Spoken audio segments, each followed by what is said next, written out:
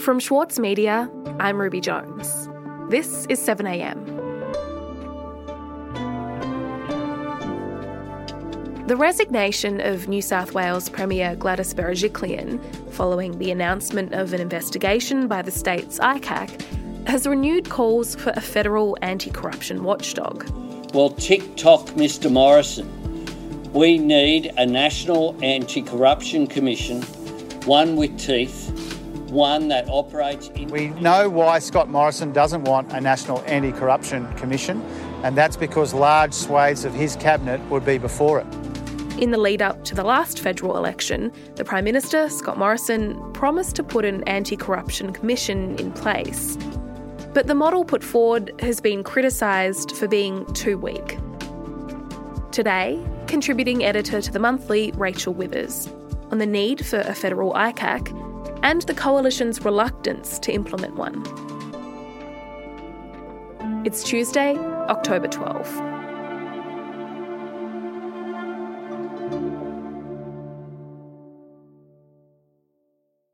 Rachel, recent events in New South Wales have really reignited the debate over political corruption in Australia, how widespread it might be and what we should be doing to combat it. Tell me about how that conversation is playing out. So it's really highlighted the fact that despite every Australian state and territory having some kind of anti-corruption body to investigate its politicians and public servants, there is still no body at the federal level to investigate federal MPs and senators. There has been growing momentum for a National Corruption Commission for a while, and Prime Minister Scott Morrison has been promising to introduce one for years now, but still hasn't gotten around to it. But the interesting thing with the resignation of Gladys Berejiklian is that for some people it's been further proof of the need for a National Corruption Commission and one that has actual powers to investigate MPs.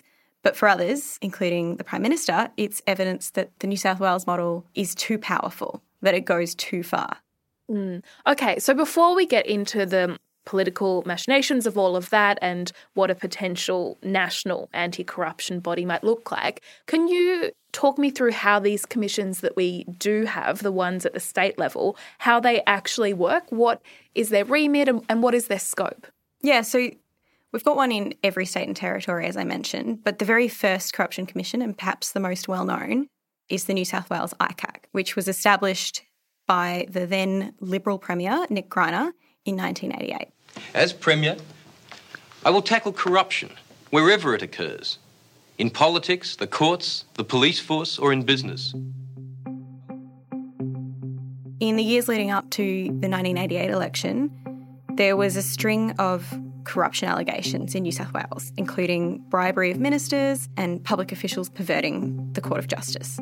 With your vote, I'll clean up the management of New South Wales. I can't promise the world, but I can promise that. So Greiner campaigned on a platform of anti-corruption, including a pledge to establish the Independent Commission Against Corruption.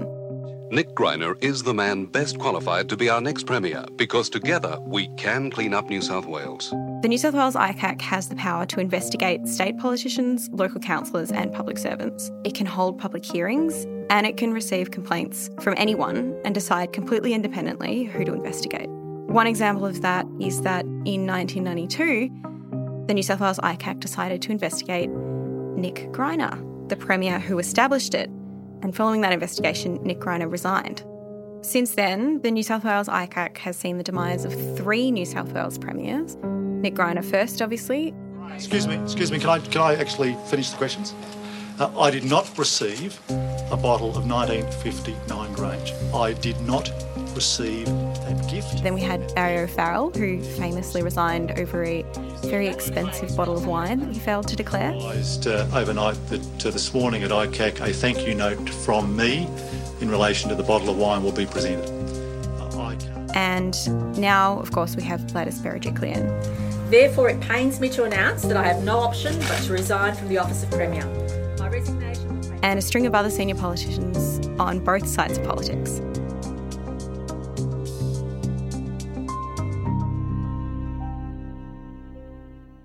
Right, so it seems pretty clear then why we need to have ICACs in place to catch corruption, and it seems like every state and territory at some point has recognised that need. So why is it then that we haven't seen a national anti-corruption body established? What's going on? Well, the short answer is that neither side of politics has actually pushed for one. There have long been calls for a federal ICAC, as it's known.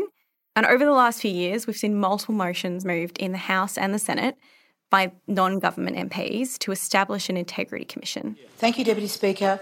I present the National Integrity Commission Bill 2018 and explanatory memorandum. We saw both independent MP Cathy McGowan and the Greens introduce their own bills for a National Integrity Commission in 2018 based on the New South Wales model.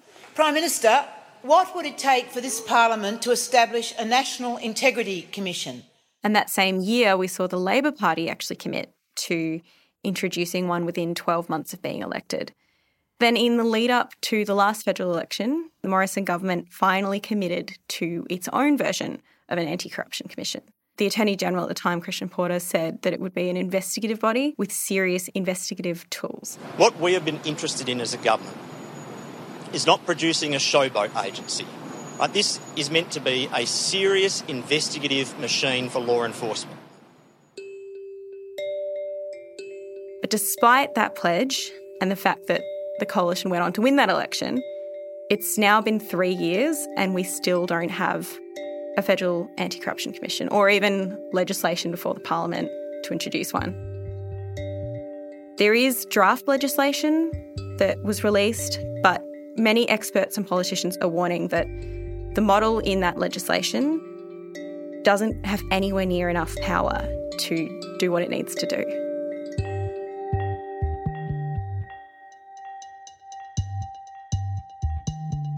We'll be back after this.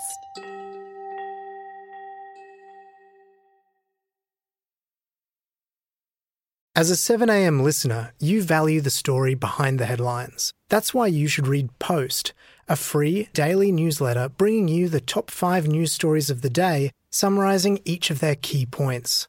Sign up today at thesaturdaypaper.com.au/newsletters. For Sloane Crosley, writing about the loss of a friend may not have provided catharsis, but it did allow for the possibility of a better ending. Like, you have this amazing meal that's this friendship, and then you have a really, really, really, really bad dessert with shards of glass in it. And then, like, the book is like, you know, those little chunks of chocolate that come with the bill. I'm Michael Williams. Join me for this week's episode of Read This as I talk to Sloane Crosley about her latest, Grief is for People. Listen wherever you get your podcasts. Rachel, we're talking about the federal government's proposal for a federal ICAC. You've said that there are experts and politicians who are warning that the proposal at hand is too weak. So can you outline to me exactly what that proposal is and the ways in which it falls short? Yeah, so the coalition is proposing a body called the Commonwealth Integrity Commission. The Commonwealth Integrity Commission, as you'll see in the legislation, will have greater powers than a Royal Commission. It will have the power to... It would be a 2-division model, which would have a law enforcement division and a public sector division. But the division covering politicians, the public sector division, wouldn't hold public hearings and it wouldn't make public findings. It would only refer issues to the DPP. We do not consider that a body with this type of power should be having at its discretion the ability to hold public hearings. Now, that's the government's position. I know some people agree with that position. I know some people disagree with that. The government's model would not allow for retrospective inquiries, and it would not allow the Commission to initiate its own investigations or act on public tip-offs, only on the instruction of agency heads or government. It would only investigate conduct considered to be a criminal offence, which wouldn't actually cover a wide range of conduct that we would consider corrupt or questionable from politicians.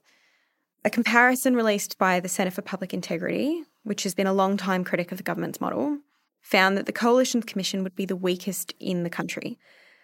And perhaps most importantly, it wouldn't have the ability to investigate any of the Coalition's most egregious recent scandals, from sports rorts to commuter car parks. In summary, it's nothing like what we've seen in New South Wales. It's something much, much weaker. Okay, and so the New South Wales ICAC's recent decision to investigate the now former Premier Gladys Berejiklian, what impact has that had on this federal proposal? Has it changed things at all? What are we hearing from the Morrison government? Well, I think for the public it has re-inspired that conversation, but for the Morrison government, it's been quite the opposite.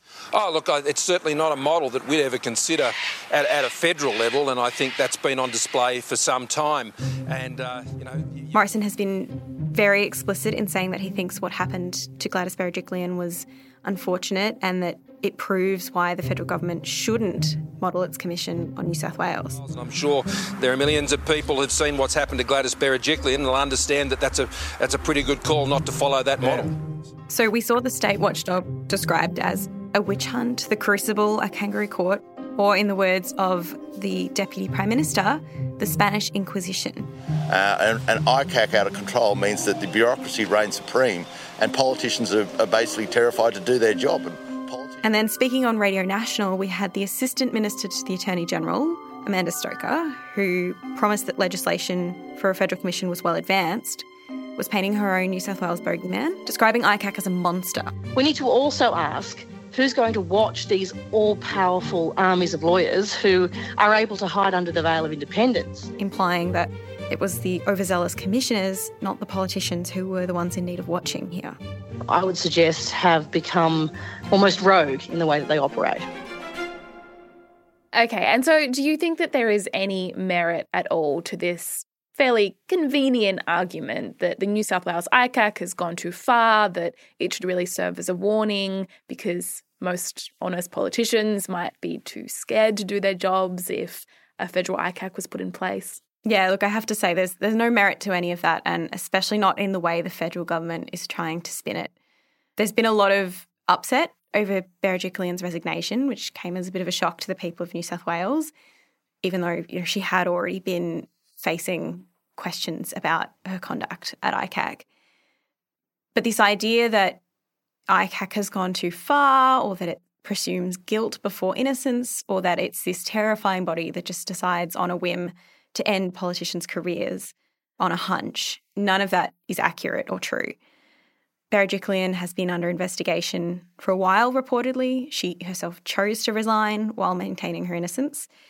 And ICAC wouldn't just be turning to public hearings if it didn't have something to go off. So there's a good reason for all of this. But what really doesn't have any merit is the way that the federal government is trying to use this shock announcement to downgrade their own model or to reject the very valid criticism of their model. And so, Rachel, it was before the last federal election that Scott Morrison first promised to introduce this kind of commission.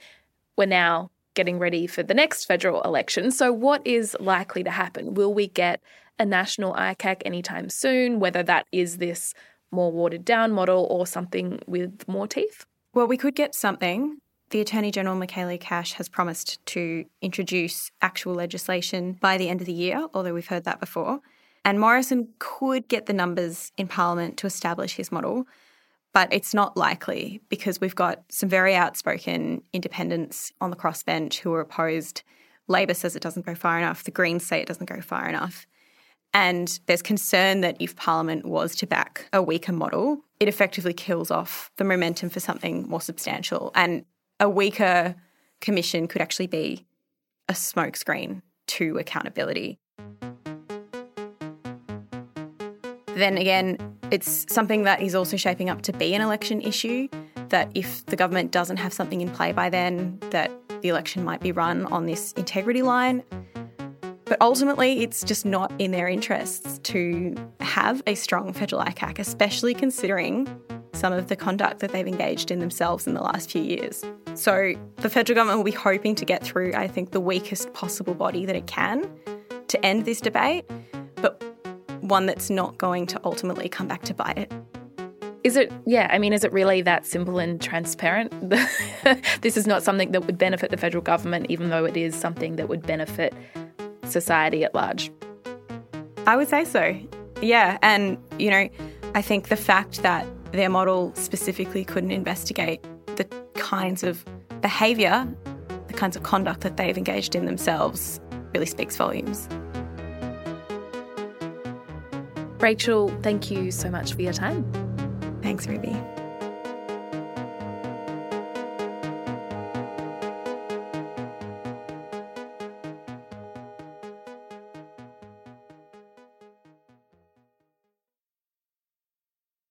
With award-winning news coverage and reviews, the Saturday Paper is essential reading for everybody. For a limited time, subscribe to a year of our quality, independent journalism, and you'll receive the Saturday Paper's stainless steel coffee cup, made in collaboration with Fresco, for free.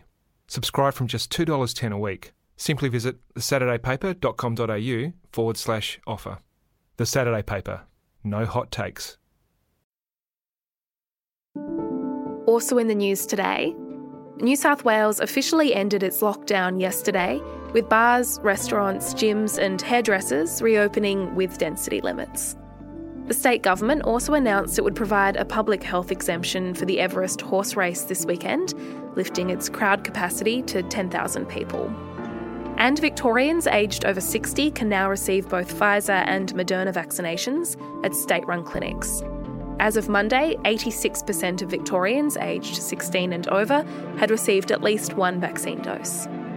I'm Ruby Jones. This is 7am. See you tomorrow.